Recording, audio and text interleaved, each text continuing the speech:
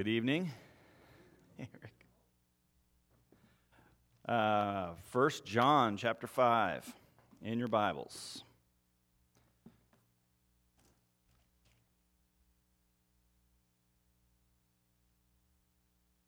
Glad to see everyone tonight. That was such a blessing to be able to come together and sing each week, and keep learning some new songs and think about our Savior in that way.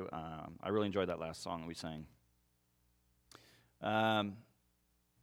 So, as I mentioned last week, that what we're seeing in this last half of the last chapter in 1 John is John wrapping up his letter to the church by repeating some truths about Christians, about Christianity, that he's already gone over in earlier chapters. And it's like he's written this whole letter, and then before he ends it, he wants us to have in mind what's of most importance out of all the things that he said. Not that the other things aren't important, but as he's ending this letter, he's gonna send it off with someone to take it to the church, and this is what he wants them to know. These things he wants bouncing around in their heads after they have this letter read to them. If you think about it, the things we went over in the last couple of lessons and the last two lessons that we'll have after this are of supreme importance to the Christian in the Christian life. These things are extremely important. And why are they so important? Because we're getting up every morning and going about our lives in this world of sin and death, despair, all those things, the weight of things that Brandon was talking about earlier. We all know what that's like as we live in this world and we're waiting for our Lord to come back. And things are getting worse all the time. We need godly counsel, right? We need biblical encouragement as Christians. We need to know what things are and what they mean. And we need the truth in our lives to combat the lies of the world and of Satan. We need to know how to know who we are in Christ. And we need stability. We need assurance. And isn't that what John has been offering in this letter? He's been offering truth. He's been offering assurance. We've seen it. We've heard it. We've received these things from John. And remember, this is John's stated purpose for writing this letter. Right? He's offering all these things and more, and summed up the purpose for writing this letter. And when he said, I write these things to you who believe in the name of the Son of God, that you may know that you have eternal life. I'm still struck by that statement. No other supposed God or religion offers that, right? Or even tries to offer that. In fact, Christians are thought of as arrogant for believing that they can know that they're saved and that their salvation is secure. Why do you think that is? Why do you think it is that Christians are viewed as arrogant for believing that they can know? What was that? They don't have the confidence that we have, right? Okay. Any other thoughts on that?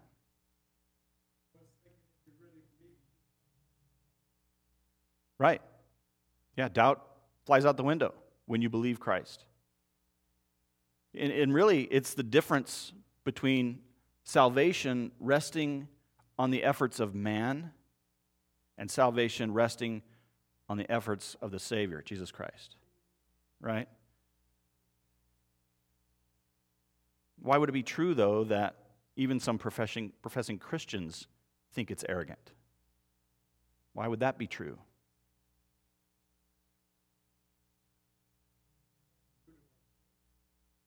Yeah, it should be. I think it's true because they haven't read 1 John.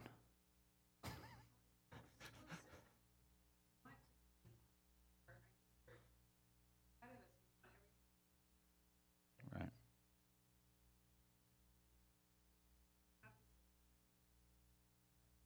Right. Yes.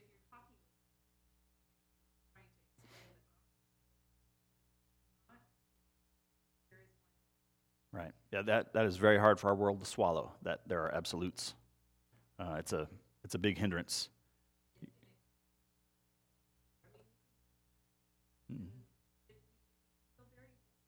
Right.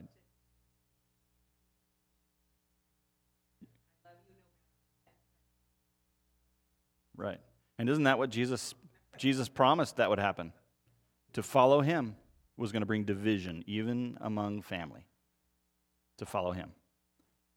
So, professing Christians who find it arrogant for Christians to believe that they can know that they're saved and their salvation is secure. I think it's because I said it kind of flippantly. They haven't read 1 John, but which is kind of true, though. I mean, if you read 1 John, you can't come away from it thinking anything else other than he really wants me to know that I can know, right?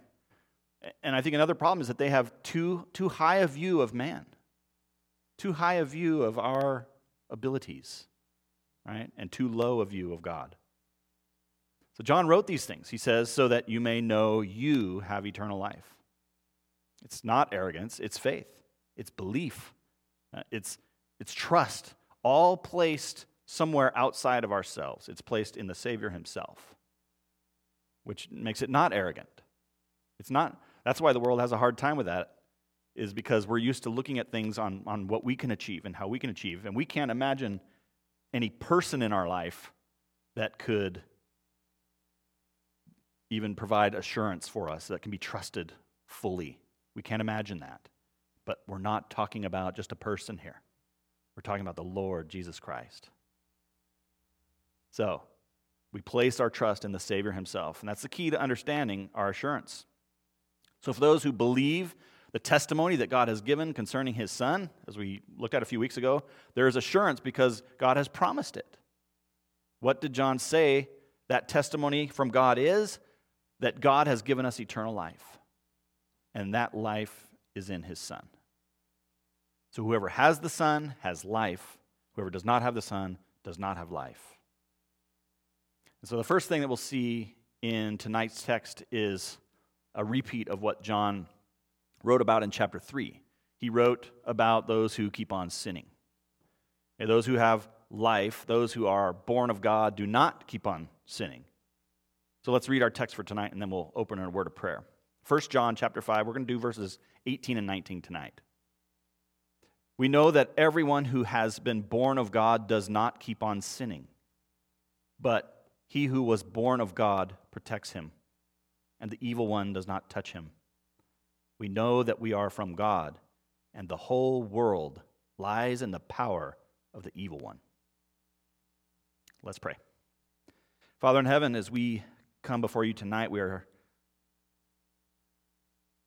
blessed, we are privileged to be able to do so, to be able to open your word and hear what you have said. Lord, we acknowledge that you are omniscient, you are all-powerful, all-knowledgeable, all-present, everywhere, all the time. You are completely trustworthy. You are unchanging. Your word is unchanging, and we can trust it absolutely. I pray, Lord, you give us as your children, as those who have trusted Christ, assurance tonight of our salvation. And not any focus on ourselves, Lord, but that we would focus completely on the Savior, Jesus Christ. We pray these things in his name. Amen. So we've already gone over this. John has already dealt with extensively in chapter 3, but here he feels the need to mention it again, right? In chapter 3, among other things, John said these things. Everyone who makes a practice of sinning also practices lawlessness. Sin is lawlessness. That was from verse 4 of chapter 3. He said, no one who abides in him keeps on sinning. Whoever makes a practice of sinning is of the devil. No one born of God makes a practice of sinning. All that in chapter 3. And we've reviewed this before, but clearly John thinks it's worth mentioning more than once and in different ways. The idea of the practice of sinning and John's use of the word lawlessness in verse 4 of chapter 3 are important because John is talking about those who are unbelievers. He has said, beloved, referring to Christians, we are children of God now. He's making a separation there. But these who make a practice of sinning are practicing lawlessness. And in chapter 3, if you remember, practice, the word practice is a key word. We should recognize here that John is absolutely identifying the unregenerate person by using that word. Everyone who has not been born again is practicing sin or lawlessness. And the word practice indicates an ongoing, habitual pattern of life. A life, no matter how cleaned up on the outside, that is only producing evil from within. And that's all they can do. In our text for tonight, John uses the words, keeps on sinning. And this is the same thing. He's making the same point as when he talked about those who practice sinning in chapter 3. So when he says, everyone who has been born of God does not keep on sinning, it's the same thing as saying true Christians do not make a practice of sinning in an ongoing and habitual, unrepentant manner of life. Indeed, they can't. Why? Back in chapter 3, verse 9, for God's seed abides in him, and he cannot keep on sinning because he's been born of God. Biblically speaking, a Christian who stumbles in sin here and there, it's not the same thing as practicing sinning. Right? This is not about perfection. How do we know that John's not saying Christians will never sin? Well, because in chapter 2, verse 1, he says, my little children, I'm writing these things to you so that you may not sin, but if anyone does sin, we have an advocate with the Father, Jesus Christ the righteous. You see, we don't read that to get permission to sin. Some people might read it that way. We don't read it to get permission to sin, but to see that it's a reality sometimes, and God has provided an advocate in his Son, Jesus Christ. The one practicing sin, or unbelievers, do not have that advocate. They do not. So when John's talking about unbelievers, he says they are those who do keep on sinning. When he's talking about Christians, he says they're those who do not keep on sinning. So John starts verse 18 by saying, we know. Okay? And that's a reference to the fact that he's already taught them about this. It's a settled doctrine. He's taught them plainly about this subject. He's not going to reteach it. Okay? He's just drawing their attention back to it. Hey, remember this thing I told you about? Well, I have something else I want to say about it, right? He's drawing their attention back to it so he can make his next point. His point in bringing this topic up again is to make sure that people understand another important truth. We have seen the truth that we do not keep on sinning because we've been born of God and God's seed abides in us. Now he wants us to know another truth, another promise, really, regarding what is going on behind the scenes, so to speak. So look at verse 18 again with me. We know that everyone who has been born of God does not keep on sinning, but he who was born of God protects him, and the evil one does not touch him. Everyone who's been born of God is a reference to every Christian. And when he says everyone who's been born of God, that's not talking about anybody else except Christians. They do not keep on sinning. But which Christian is John talking about when he says, but he who was born of God protects him? Who's Jesus? Absolutely. Okay, he's talking about Jesus. Those who've been born of God, he mentions that first off in verse 18. Those who've been born of God are those who have been born again, Christians. Jesus has not been born again, okay, but he was born of God, the Holy Spirit, into his human flesh. He's the only begotten of God. I think we've got that clear, the distinction there. But what we need to notice is what he says about Jesus and what Jesus does for Christians. He protects the Christian. Why does the Christian not continue making a practice of sinning? Because Jesus protects him. How? By setting them free from sin. Right? You were once in bondage to sin. You and I, as Christians, were once in bondage to sin. Sin was our master. But now you are a slave of God unto righteousness. You've traded one master for another. Your new master has changed you and is changing you until you reach the end which is to spend eternity with the Master. And this is a biblical truth. In Romans 6:20 through 22 says, "For when you were slaves of sin, you were free in regard to righteousness. But what fruit were you getting at that time from the things of which you are now ashamed? For the end of those things is death. But now that you have been set free from sin and have become slaves of God, the fruit you get leads to sanctification and its end, eternal life." Have you ever thought about that Jesus protects you from sinning? Protects you from sinning like you once did before you were saved? Can you see that to be true in your own life? From the before you were saved to now after being saved, and then progressively going through your life, can you see that Jesus has protected you from reverting back to your old life? Yeah. You should be able to see it. As Christians, we should be able to see that, see an ongoing growth into Christ-likeness. That's what the Holy Spirit is doing in our lives. If you're a Christian, this growth will be present. It's the fruit leading to what he said there of sanctification and its end, eternal life. He who was born of God protects you. So much protection, in fact, that not only does he keep you from sinning like the lost and spiritually dead person you once were, but he also does something else that we really need to understand. Because God protects the Christian, the evil one does not touch him. Of course, the evil one is a reference to Satan, right? You might be thinking, wait, really? He doesn't touch God's people? Well, what about Job? And what about Peter? What about Paul? What about Jesus himself? Okay, all of these had encounters with Satan that caused either physical pain or emotional pain or spiritual harassment.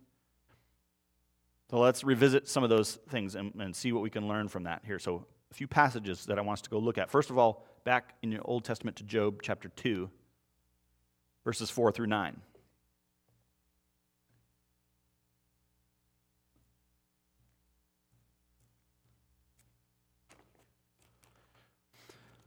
Job chapter 2, verses 4 through 9. Now I'm going to chapter 2. If you remember verse 1, Job had to deal with Satan after Satan spoke with God, and God offers Job up, says, "Have you considered my servant Job?" That leads to Satan being allowed to go after Job. Job loses all of his possessions, all of his wealth, loses all 10 of his children, all in rapid succession. He gets these messengers that keep coming, telling him all these things that happen, right? Because God allowed Satan to do this. And so now bump over to chapter 2 because that wasn't the end of it, right? Satan, he has this meeting with God again, and God does the same thing, offers up Job again. "Have you considered my servant Job?" Let's go to Job chapter 2, verses 4 through 9. And this is after they have their meeting where God asks him, "Have you considered my servant Job?" So verse 4 says, "Then Satan answered the Lord and said, 'Skin for skin. All that a man has he will give for his life. But stretch out your hand and touch his bone and his flesh, and he will curse you to your face.' And the Lord said to Satan, 'Behold, he's in your hand, only spare his life.' So Satan went out from the presence of the Lord and struck Job with loathsome sores, from the sole of his foot to the crown of his head. And he took a piece of broken pottery with which to scrape himself while he sat in ashes. Then his wife said to him, 'Do you still hold fast to your integrity? Curse God and die.' So Satan went out from the presence of the Lord and struck Job with loathsome sores from the soles of his feet to the crown of his head." That sure sounds like Satan was able to touch him, doesn't it? Let's go look over in Luke.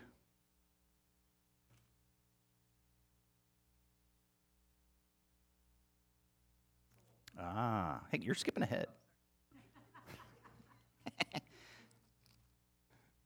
Luke chapter 22.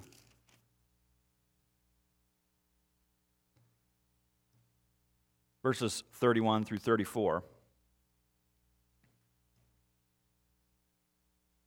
And this is a situation where Jesus is predicting Peter's denial. Jesus is telling Peter he's going to deny him.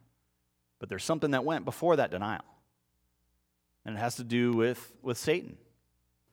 So let's look at verse 31 of chapter 22 in Luke.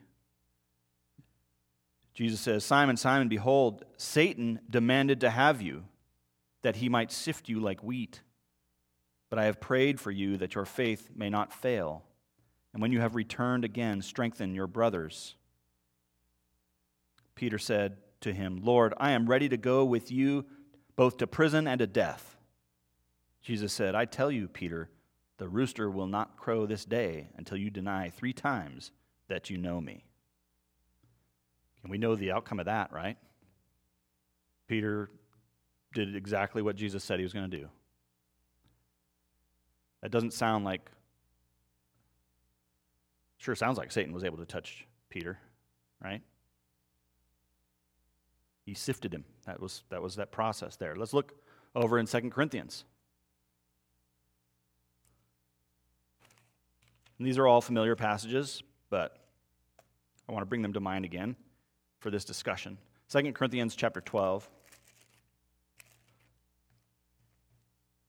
And this is familiar to you. It's Paul's, this instance where Paul has this thorn in his flesh. So let's look at verses 7 through 9 in 2 Corinthians 12. "So, to keep me from becoming conceited," this is Paul talking, "because of the surpassing greatness of the revelations, a thorn was given me in the flesh, a messenger of Satan to harass me, to keep me from becoming conceited. 3 times I pleaded with the Lord about this, that it should leave me. But he said to me, 'My grace is sufficient for you, for my power is made perfect in weakness. Therefore I will boast all the more gladly of my weaknesses, so that the power of Christ may rest upon me.'" And that sure sounds like Satan was able to touch Paul, right? Let's look at our last example over in Luke, again, chapter 4.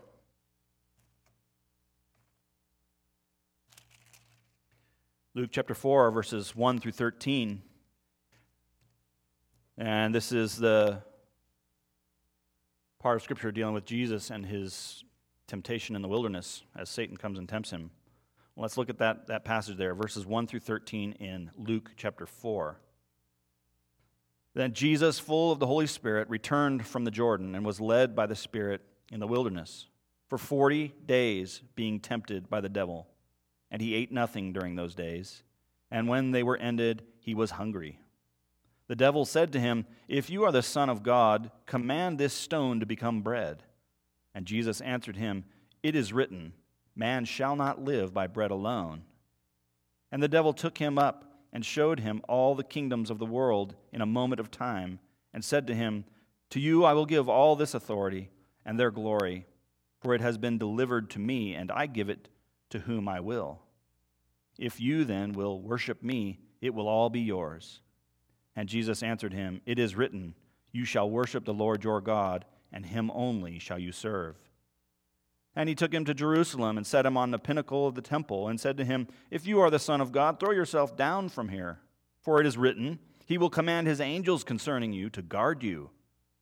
And on their hands they will bear you up, lest you strike your foot against a stone.' And Jesus answered him, 'It is said, you shall not put the Lord your God to the test.' And when the devil had ended every temptation, he departed from him until an opportune time." That sure sounds like Satan was able to touch Jesus. So how can John go around saying, "He who was born of God," talking about Jesus, "protects Christians, and the evil one, Satan, does not touch them"? How can John say that?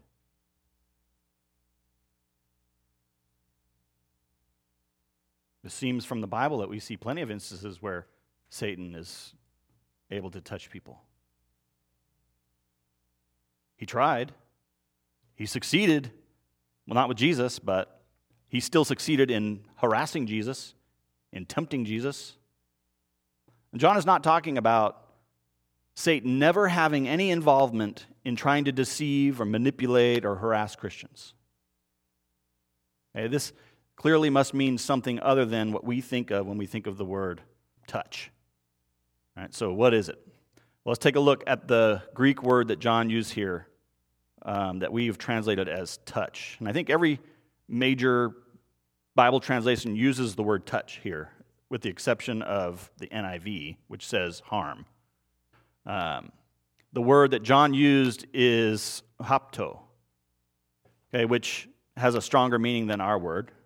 It means to fasten to adhere to.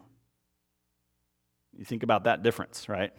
The difference between touch and fasten to. You know, when I was chasing people down in a foot pursuit as a deputy sheriff, and I caught up to them, which I always did, by the way. Right? I didn't just want to touch them. Okay, I wasn't playing tag with them. I wouldn't gain anything by merely touching them and letting them go. My goal was custody.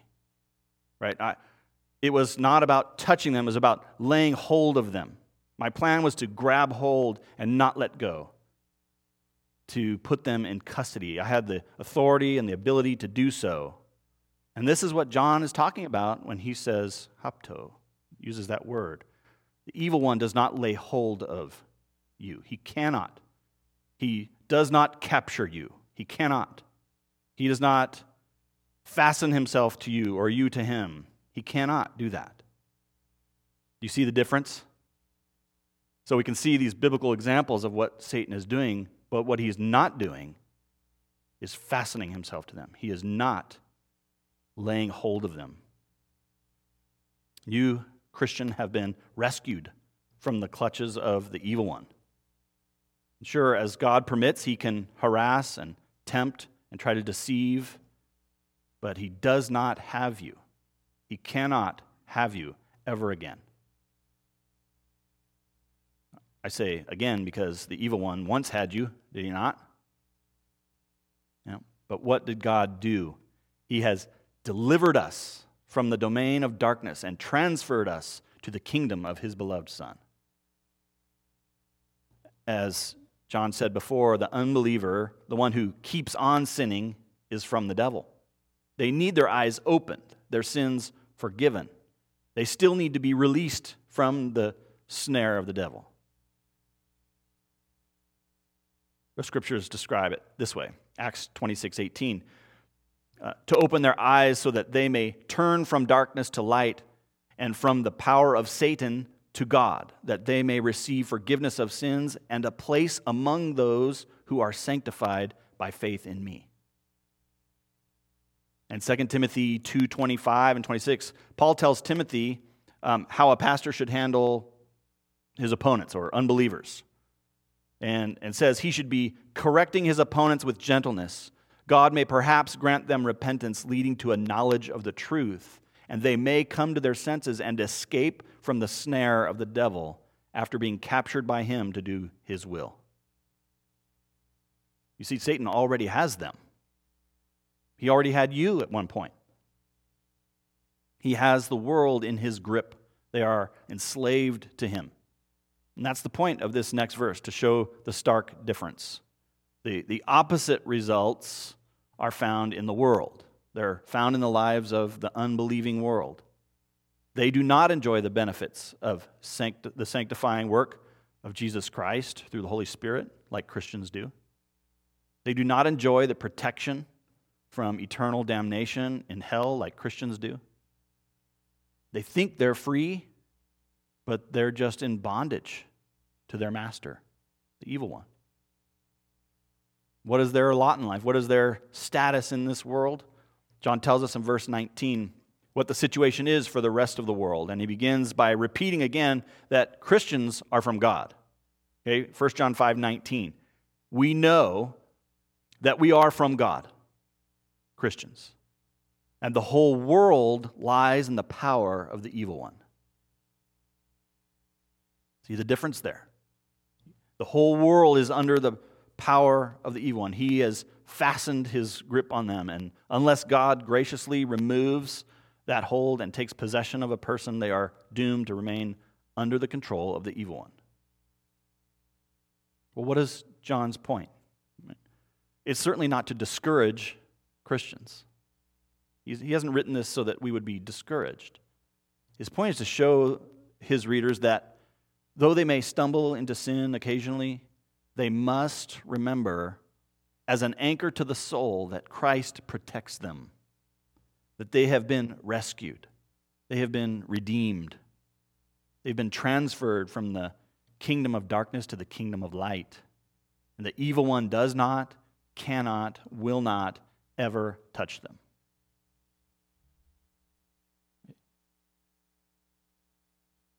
So if you take this passage to mean that Satan never has anything he can ever use in your life to attack you or harass you, you'll eventually become confused and frustrated and discouraged, because the reality is Satan is active. But where Satan can indwell and possess and control and be the master of unbelievers, he has no such power over you as a Christian. And you are a child of the living God.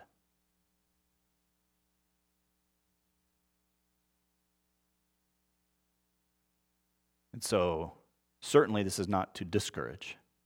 It is to encourage Christians that God will never lose any of his children. He will never cast out any who have trusted in Jesus Christ as their Savior. And that's what we'll talk about next time as we finish up this letter on such a very positive note, a reassuring note about our Lord and Savior Jesus Christ, he who is true and the true God, what we'll look at next week. Okay, let's close in prayer. Father in heaven, we thank you, Lord, for these encouraging words. Father, I can see how some reading this might be discouraged. But that can only be because they don't know Christ as their Savior. Lord, you have promised that Satan cannot touch us. He cannot ever bring us back to the kingdom of darkness. He is not more powerful than Jesus Christ. I pray you give us understanding as Christians, Lord, when the difficulties of life come, when there is deception coming at us, lies filling our minds from different areas, Lord, where there's physical ailments and things we don't quite understand as we suffer in this world as Christians, that we would ultimately remember, Lord, that there is nothing that Satan or anyone else can ever do to separate us from your love.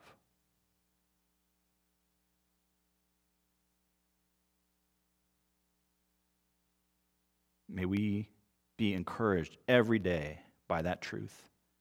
As Brandon shared earlier at the beginning, Lord, that your mercies are new every morning. I pray, Father, that each morning we would remember this truth afresh. Thank you for your graciousness, your mercy, for our salvation that's found in Jesus Christ alone. May we always trust in that, Lord, and be joyful Christians. In his name, amen.